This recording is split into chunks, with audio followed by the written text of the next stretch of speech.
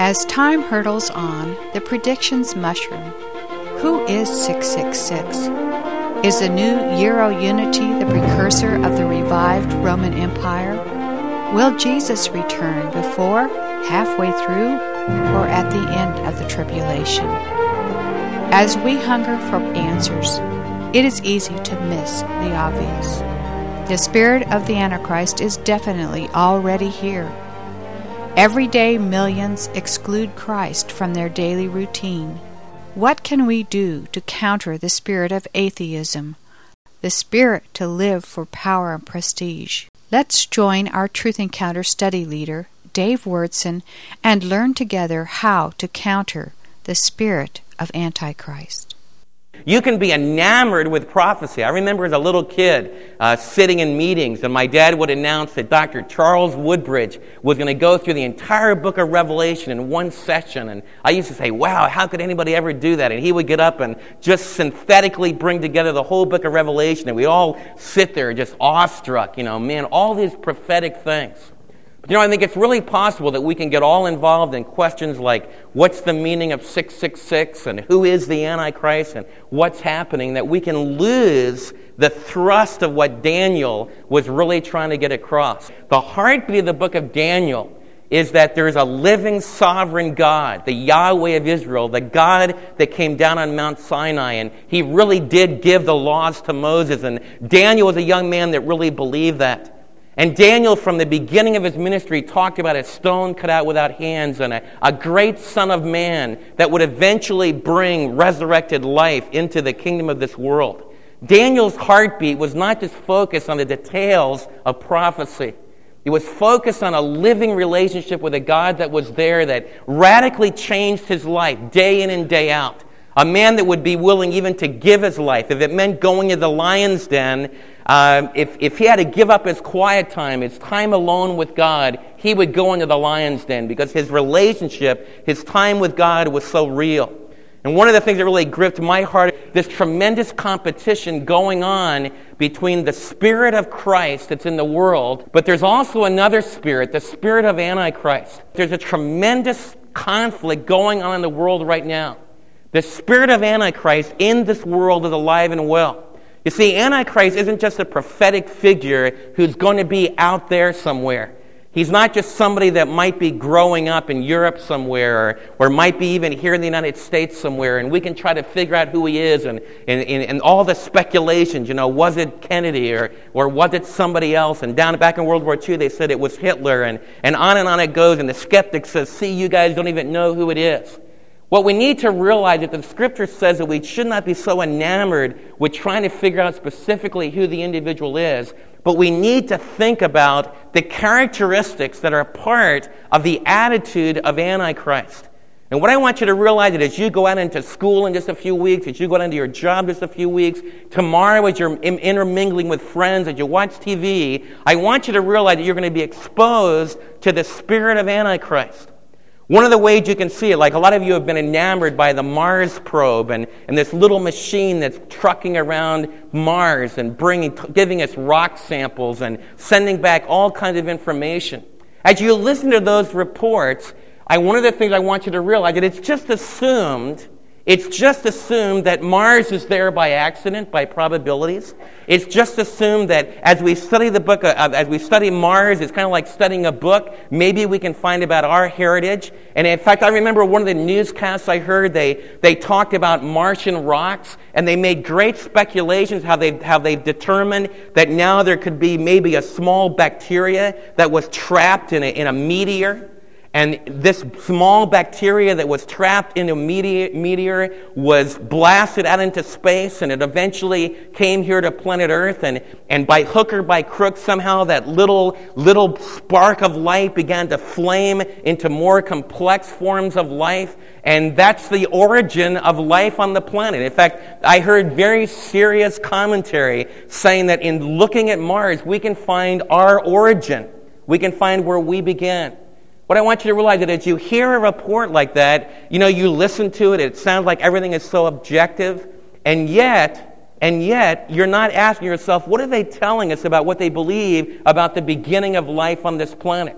What are the facts that justify that kind of a belief system? In other words, as you listen to that newscast, the newscaster is automatically assuming that life began not with a personal infinite God, but life began just with material stuff, just power and energy mingling together. And by hook or by crook, somehow you're here. And that just kind of becomes the avant-garde, the intellectual way to look at life. And I want you to see that right there, you might not even been aware of it, but you were confronted with the spirit of Antichrist. Because Jesus Christ didn't believe that we're here just by chance. Jesus Christ in Matthew 19 made it very clear that he believed that the first married couple on planet Earth, the first man on planet Earth, the first woman on planet Earth was not some in-between being between an ape and some kind of a Neanderthal or some kind of a caveman. Jesus clearly said that he believed that in the beginning God created male and female. In the beginning God created Adam and Eve. And that's the belief system of Jesus Christ. What I want to try to get you to begin to think about today is what you're being exposed to in your culture. And I want you to be alert to that so that you're not just taken in by that. In A Few Good Men, the whole crux of the story that there's this horrible, diabolical conspiracy going on in the Marine Corps down in the big base we have in Cuba. And a person has even been murdered, and it's all being covered up, all in the name of military allegiance. One of the characters in A Few Good Men is a Bible-thumping probably a Southern Baptist, the way he's presented. And in the court, he waxes eloquent about his allegiance to his commander. He's eloquent about his commitment to God, and he even justifies his commitment to God and his commitment to his commanding officer that led to the murder of this innocent man. And A Few Good Men presents a Bible thumper like you that believes this is the Word of God, being the enemy, the conspirator, who all in the name of religion is covering up vicious crime. But what A Few Good Men never asked and never presented any kind of an answer for is what makes murder evil? What makes it such a horrible thing for someone to lie? What makes it such a horrible thing for things to be covered up? You see, it was the very book that A Few Good Men was maligning and presenting in a very negative way. And they never came out and said the Bible's evil, those that go to church are evil. If you want to be naive and get involved in all kinds of conspiracies and be a Bible thumper, they never told you that. They just told you a very skillful story presenting a very beautiful actress, Demi Moore, that is very skillful in the way that she's able to communicate ideas. Tom Cruise is a handsome guy. And they're the good people that stand against those Bible thumpers. They're the good people that stand for what's right. But did you ever ask the question, how do you know what's right? Don't you realize that this book, if you read it for yourself, this is the book that says, thou shalt not murder. This is the book in the book of Deuteronomy that said that kings and generals need to submit to the rule of God, that they're not autonomous in themselves, that they can't just make up the rules. It's this book that laid the groundwork for the whole moral conflict that was presented in A Few Good Men. But the way it was presented to you was the Bible's evil. The Christian moral majority and the Christian right, they're like Ayatollah Khomeini. How many of you have ever heard that kind of a relationship? Is it rationally consistent to unite those two things? And yet the spirit of Antichrist puts things juxtaposed.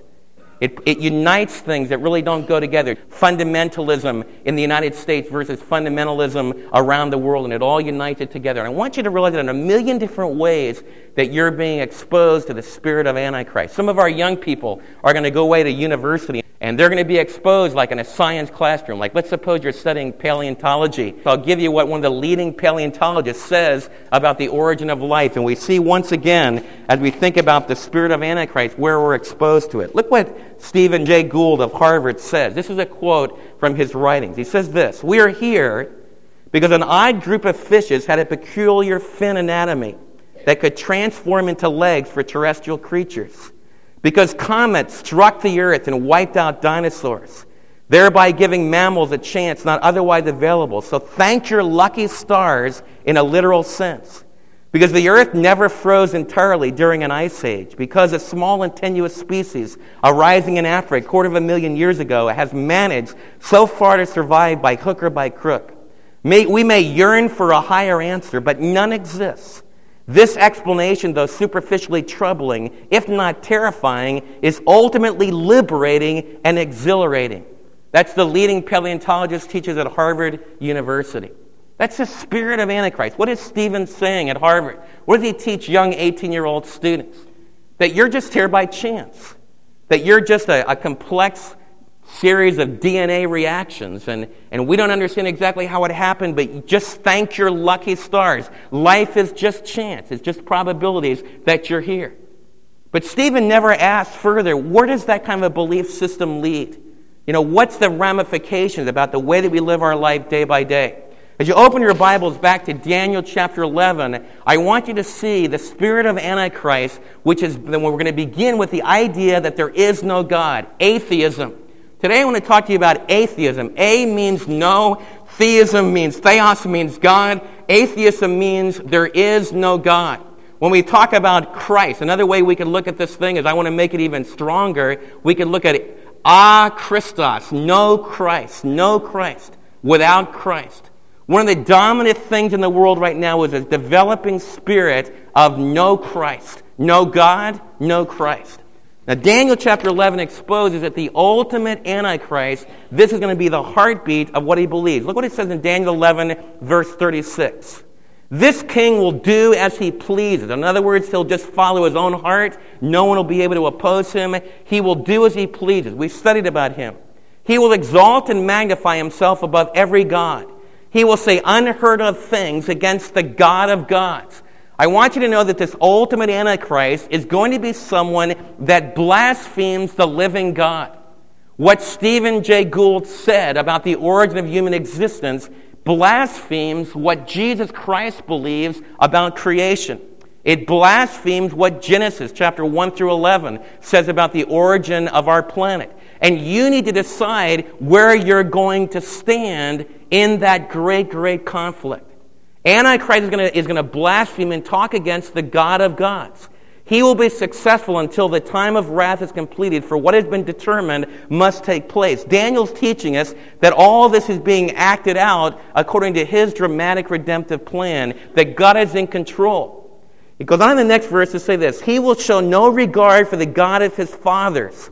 In other words, as this spirit of Antichrist develops, and this ultimate Antichrist is going to show no regard for traditional religions.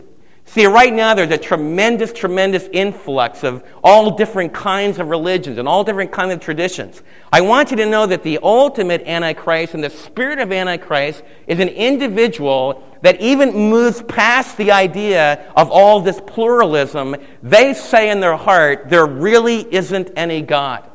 The spirit of Antichrist is someone that really believes that when you die, at the moment that you die, you just become a pile of dirt, and that's all there is, because that's the only reality there is. The only reality is dust and dirt. The Antichrist that it's talking about here is going to show no regard for all the ways that God has been seeking to reach man. And Daniel gives us some insight. Even though the other religions of the world have great errors in them, they don't communicate the truth.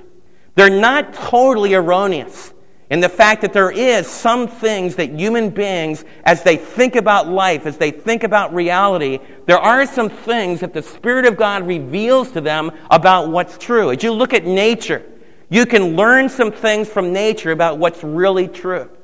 But I want you to realize that there's a breed of people on planet Earth that say the naive thing is to believe that there's something transcendent, that there's something greater than us.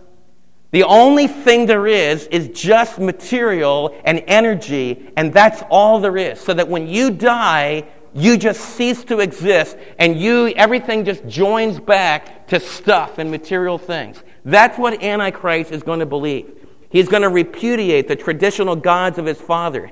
He's going to show no regard for the one desired by woman. He's going to have an anti-Messiah belief system. That the idea of the one desired from woman, and we say through the book of Daniel, I taught you how that is the belief that the Messiah is coming. From the beginning pages of the book of Genesis, we have a promise that the living God who's really there is going to send his great deliverer into the world.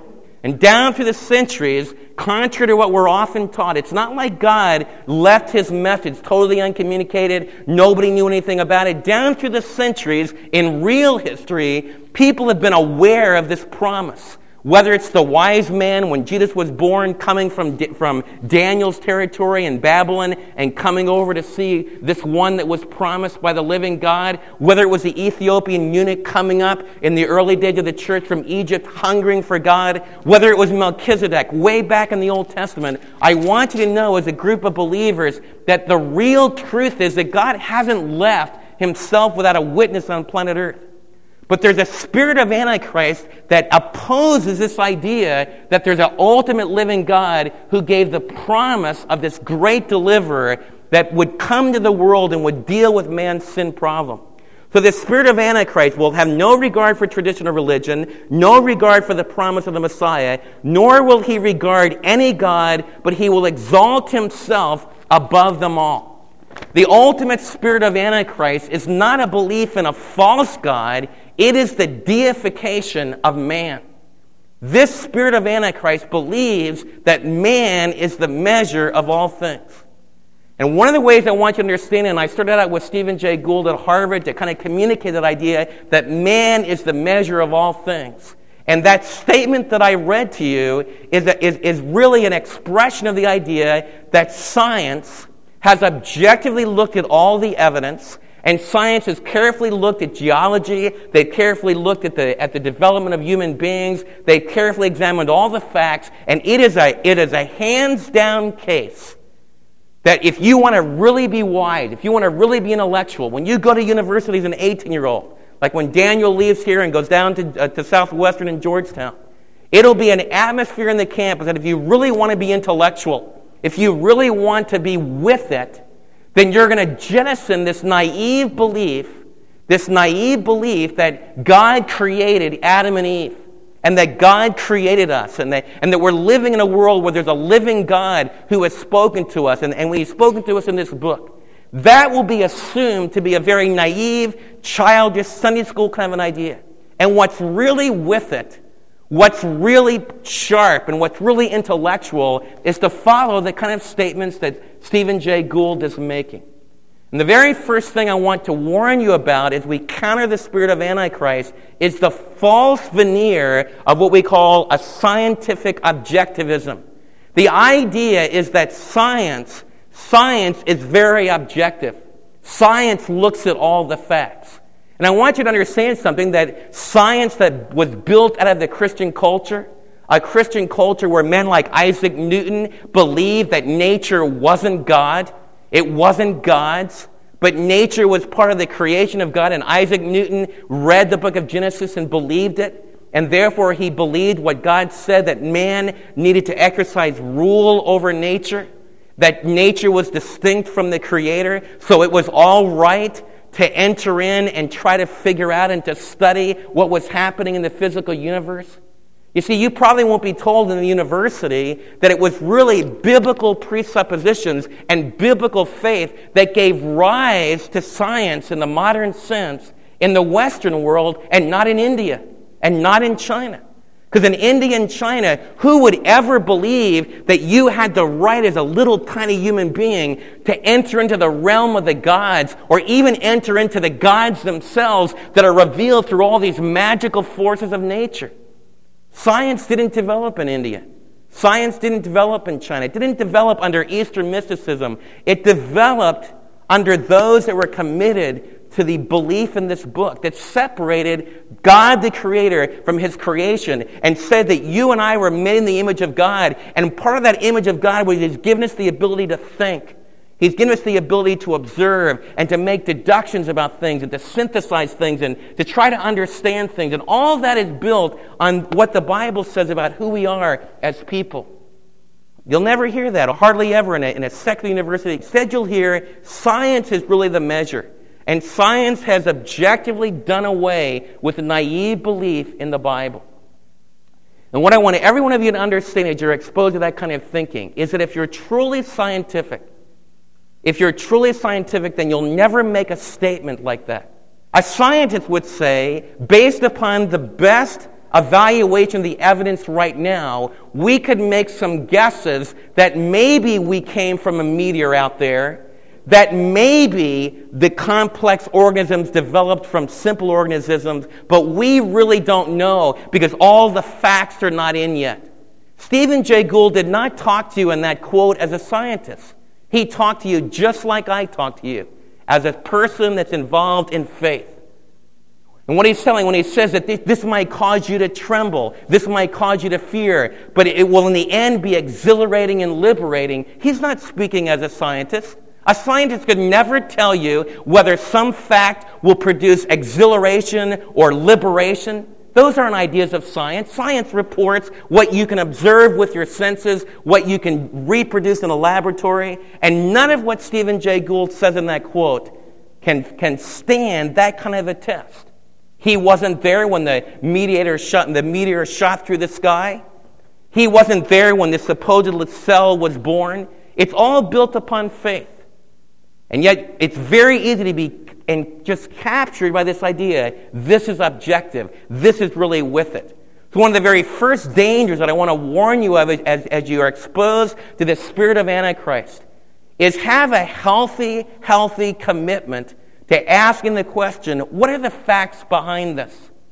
What are really the objective facts that they're building all of this on? We did a whole tape on the Bible and evolution. I told you about Darwin on Trial, a great book that was written by a Berkeley law professor.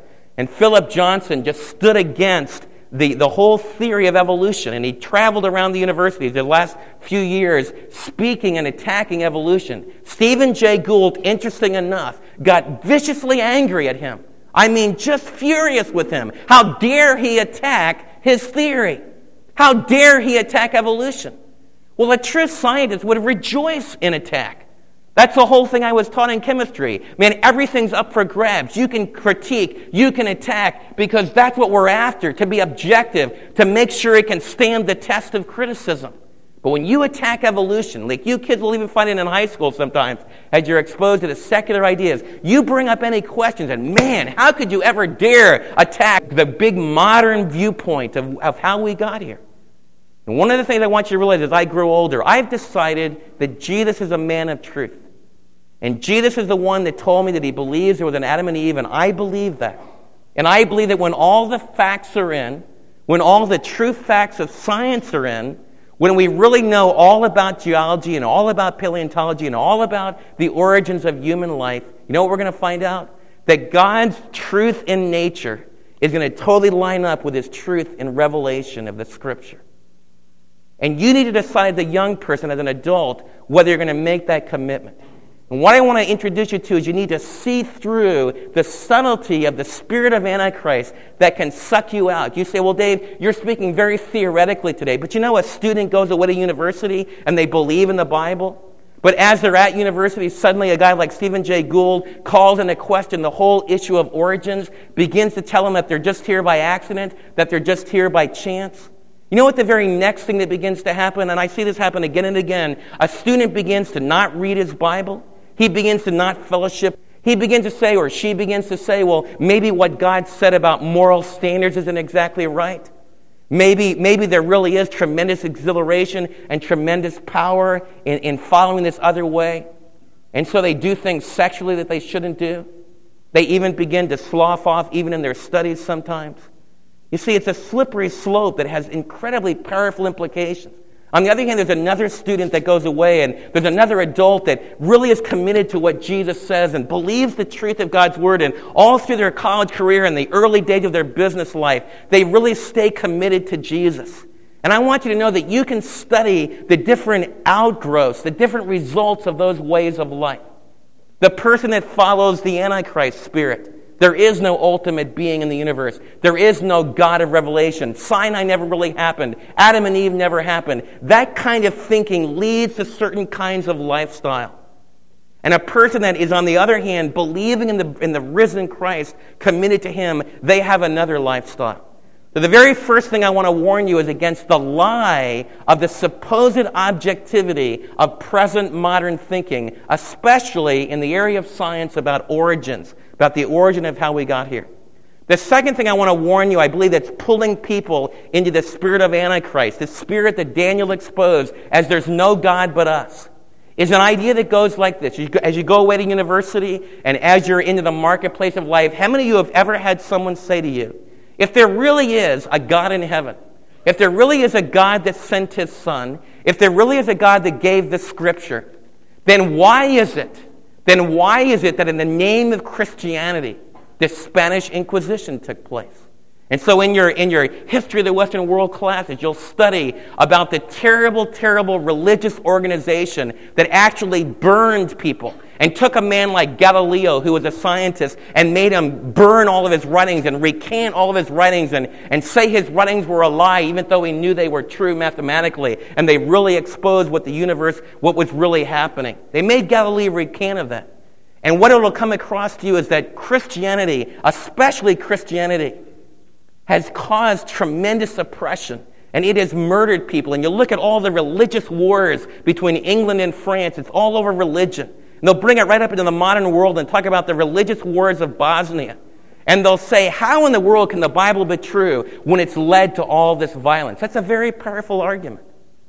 Very powerful argument. How are you going to stand against that? You know, one of the things you need to ask yourself, what gives them the power to say that even all that violence was wrong?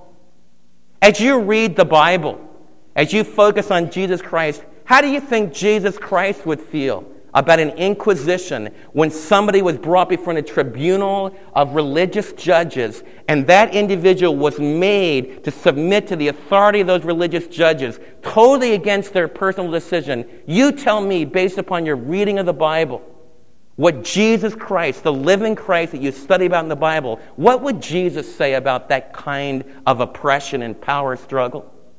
How many of you think that Jesus would be in favor of forcing people to do that?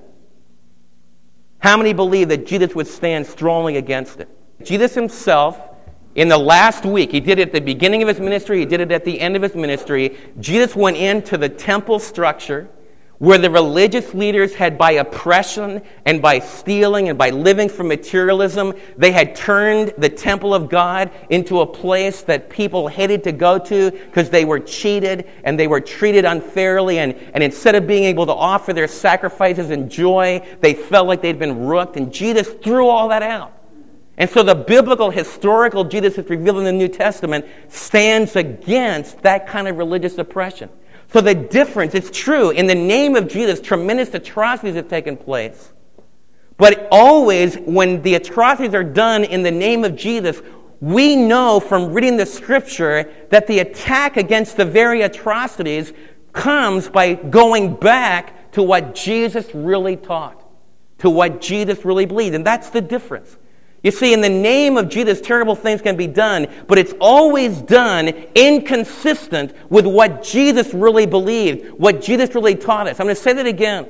Atrocities can be done in the name of Jesus. But whenever they're done in the name of Jesus, they're always done inconsistently with the truth, with the belief system that Jesus has given to us. And as we look at history and we look back on that, there were other men and women of God that stood up and said, this is wrong. How did they know it was wrong? It's because they got back to the book. They got back to the living Christ. Now let me give you another example that you'll probably never talk about in university. Back several years ago, maybe 40 years ago, 50 years ago, if you went to a university, there would be many professors that would teach you that what was happening in the Soviet Union, that was happening in the development of communism, was a very good thing. At the turn of this century, when communism grabbed a hold of the USSR and united the Soviet Union that became our enemy, a lot of you might not realize it, but university students throughout the land, university professors throughout the land taught students that was a great thing. It was a good thing. The Soviet Union in the early stages of its development was hailed by many university professors as the avant-garde coming thing, the thing to be honored. And they were blind to the reports that were coming back, that there was massive butchery, that there was massive destruction. You say, well, Dave, why was there so much destruction? This tremendous vision of the united people, this tremendous vision of people that would all be the same, by the way, which borrows very much from the Bible. But what communism taught was that you as an individual are nothing. You as an individual are just a bag of chemicals. You are here for 65 or 70 years. The state can be here for 100 years or maybe 200 years or maybe longer in the case of the Roman Empire. So what is important is not you as an individual. What is important is the government. So in communism, they taught, based upon the theories of evolution, which Karl Marx firmly believed and was firmly taught at German universities, Karl Marx taught that life is just a flow of economics. It's just material forces of economics. And the individual isn't important. The state needs to be used to engineer these tremendous changes. In other words, what I want you to know is that the theory of communism led to what communism produced in Russia. And the terrible butchery that flowed from that could be justified based upon the ideas that were presented. It was okay to destroy those who opposed it because the greater good would be to bring in this great revolution of equality, this great utopia. And the leaders of communism like Lenin and Engels and Marx taught that violence was okay. Now, I want you to see that that's a tremendous difference. True, in the name of religion, the name of the Bible, there's been terrible butchery. But what about in the name of anti-God? What about in the name of anti-Christos? What about the spirit of Antichrist? What has that generated in our century? Stalin murdered over 8 million people. That makes the Spanish Inquisition look like a little drop in the bucket compared to the millions. A whole generation of people was destroyed by the bloodbath of Stalinism. Take another example that I've often used with you. A man named Nietzsche. He's a German philosopher. Nietzsche is probably the most eloquent teacher of anti-theos, anti-God. There is no God. Nietzsche taught that he was God. And a man named Hitler was a young man when Nietzsche died of madness. His books were in a library, and a young man named Hitler went constantly to Nietzsche's sister and read the writings of this German philosopher. The only thing he did is that Nietzsche did all those ideas sitting in a little room, huddled with a blanket over him because he was burning with syphilis and venereal disease that was destroying his life. All of his loves had been destroyed. And all of his thinking was done just in his head and in his writings. But Hitler took those ideas and made them live in a culture. You know the results of that. And what I want you to know is that atheism that Nietzsche presented, didn't critique what Hitler did. It laid the groundwork intellectually and philosophically for creating the Third Reich and the great utopia that this next Reich, this next kingdom would bring. So when you go away to university and when you're exposed to that Antichrist way of thinking, that Jesus Christ couldn't possibly be the truth, and Christianity that you were raised with couldn't possibly be the truth because of all the horrible things that have been done in the name of the church, I want you to remember that the same argument in a more powerful way can be used against those that reject the Bible and reject God and build their life on atheism. Only the difference is Jesus is the one that calls humanity back. He calls all of us back from the abyss. He calls us into the understanding of who people really are. But secularism and atheism presents no barriers. You just cave in and go all the way. The third area I want to really warn you about is the false claim to liberation. Antichrist, one of the really attractive things, and I'm using university students because a lot of our young people will be going away in just a few weeks, and it really grips my heart. One of the most powerful things that happens when you're exposed to this kind of thinking is you can say, I can get free of all these moral restraints. How many of you this past week have felt pricks from your conscience? How many of you have had your conscience bother you a little bit this week? How many of you ever feel that there's a struggle going on in your personality between what is right and what is wrong? How many of you have ever been troubled by that? How many of you have ever felt like there's a good person inside of me and there's a bad person inside of me? And man, there's a tremendous, it's almost like a life and death struggle. And it just makes me depressed, and it makes me tired, and it makes me feel defeated. Anybody ever identify with those feelings? Well, suppose I told you that there isn't any bad. That your feelings, like when you have feelings of wanting to be really aggressive towards somebody and popping them right in the nose, that's not a bad feeling. That's a great self-assertion. Man, that's a good thing to do. In fact, man, this life is based upon the survival of the fittest. And so if you lift weights and you can hit harder than somebody else, it's okay. Some of you guys and girls are wrestling with sexual temptation. Suppose I tell you, listen, all those repressive rules your parents have been telling you, you need to save your body until you find the one that God has for you. You need to go through a whole engagement period when you don't have sexual intercourse. You need to wait all the way till you make marriage vows. And then you need to, in your young married relationship, learn the great joys of what it really means to have sex. Wouldn't it be much better to liberate you and say, listen, you're kids, you're young people, the hormones are surging through your body. Man, it's liberating. What you need to learn to do is to learn about sexuality. You need to learn how to use condoms, and you need to learn to experiment. After all, look at the animal kingdom. They don't have scruples, and they don't have to wait for wedding ceremonies. They just let everything rip and just let everything just develop and happen. Isn't that liberating? Isn't that exciting? Doesn't that mean that we won't have to struggle with the good and the evil within us? That's not liberating, friend. I want you to clearly understand it. Because right now you sit there, and I'm almost being sarcastic with you, and you all sit there piously saying, man, who would ever believe that? But you know, it's a heady trip to be at the university and have brilliant intellectual PhDs telling you, thou shalt not commit adultery, stupid old-fashioned idea. When Jonathan and Joel went to UT, when Mary and I went there for parents' orientation, they had a whole section on the health center.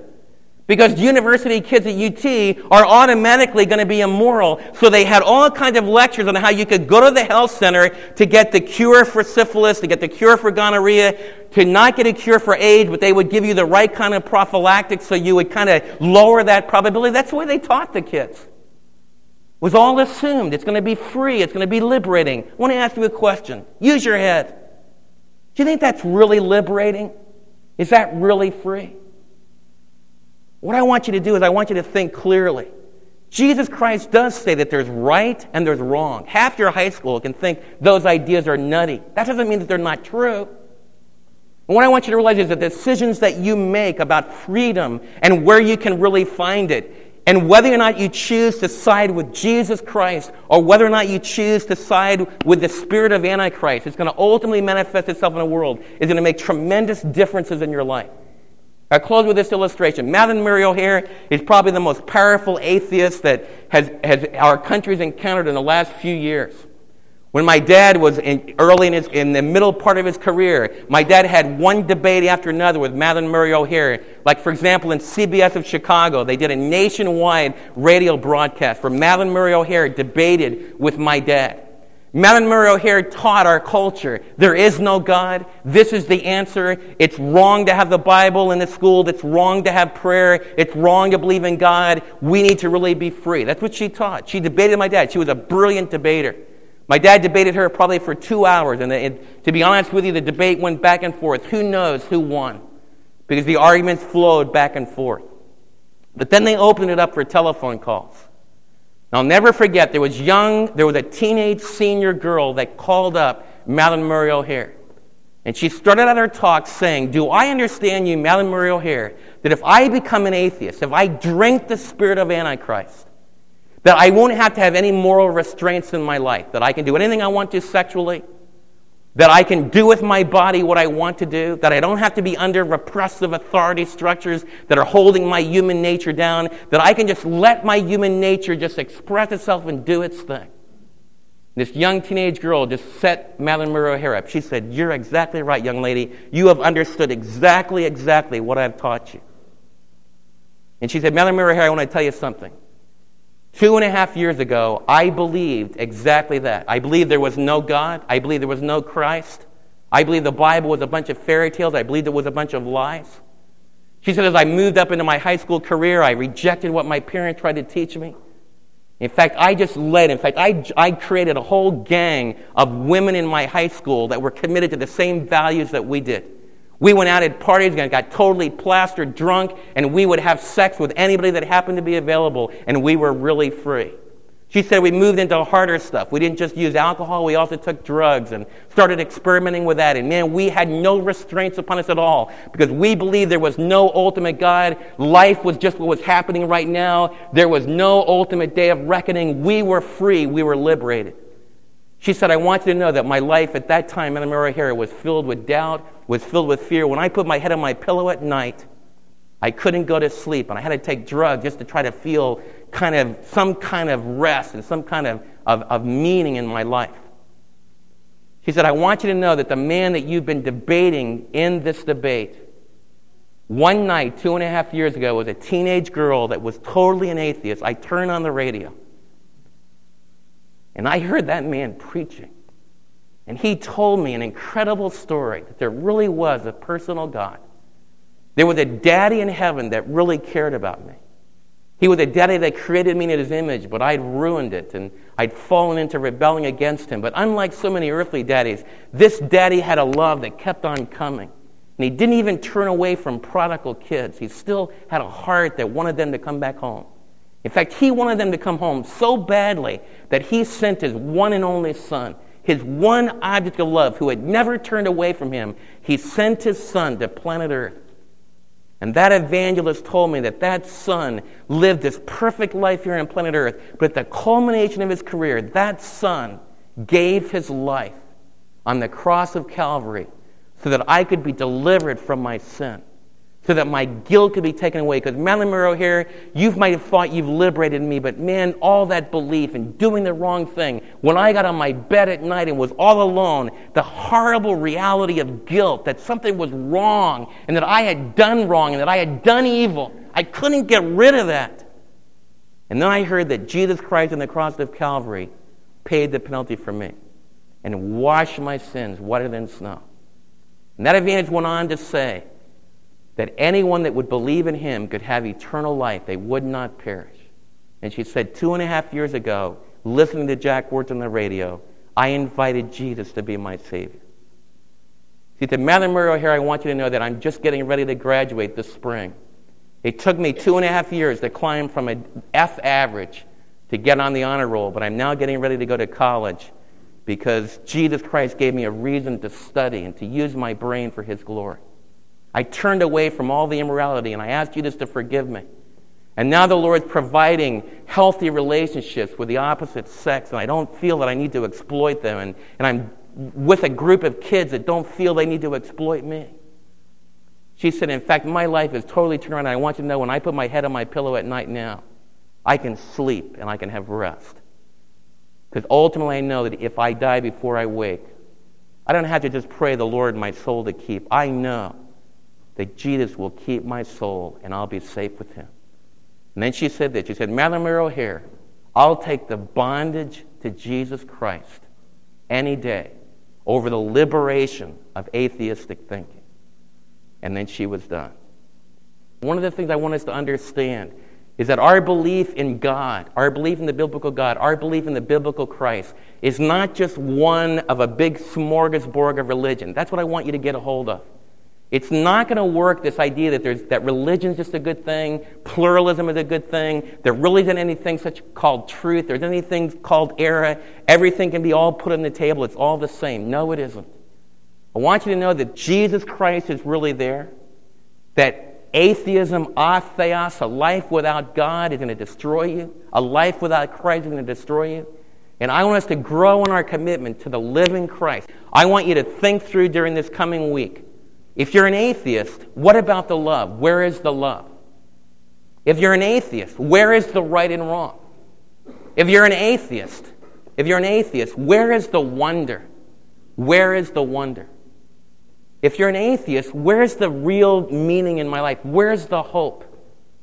Can you imagine? I want you to think about this during the week. Imagine me doing a funeral. Let's suppose I said at the funeral for your precious dad, I said, I want you to know that your dad just a bag of chemicals, that he's just gone, that he was here just because of chance and probabilities. The moment his heart stopped beating, that was the end. And now he's entered dust, and that's all there is. How many of you have ever heard a funeral like that? How many would think a funeral like that would really go over? You see, there's hardly any atheists in a funeral parlor. There's no comfort then in that. There's just terror in that. There's tremendous hopelessness in that. But what do you have today? I was able to say, here was a precious dad that was a minister of the gospel for all of his life. This auditorium was filled with people that came to know Christ because of this pastor that told the truth. They wept great tears because of what his life had meant to them. But as they sat here and as this family sang in a quartet and as this family was gathered together, they were able to say, Dad is not here. Dad, the real Dad, his person that was given to him as a gift from God, is now safe in the bosom of the Lord and Savior, Jesus Christ. And we're going back to see him. Do you understand the difference between those spirits of Antichrist and the Spirit of Christ? The difference there is as wide and as big as eternity. My goal in helping us to counter the spirit of Antichrist is I want to give us great confidence. I think so many times believers feel like, man, we don't have any good reasons for why we believe what we believe, and boy, I just kind of have to take this mysterious leap into the dark, and I just hope it's true. And I want you to understand that there's really good, solid reasons, strong, intellectual reasons, and life reasons, experiential reasons for why we believe that Jesus is the way, the truth, and the life. And I want us to go out into this week, and instead of fueling the spirit of Antichrist, I want us to stand for the Spirit of Christ. And when we're exposed to a spirit of pride and atheism and anti-Jesus, I want us to counter that, not by being angry and not by cutting down those that teach that, but I want us to counter it by the incredible truth of our own commitment to Jesus. For more information on materials available through Truth Encounter, please write to us at Truth Encounter, Box 580, Midlothian, Texas 76065, or you can contact us on the web at www.truthencounter.com. Our telephone number is 1-888-668-7884.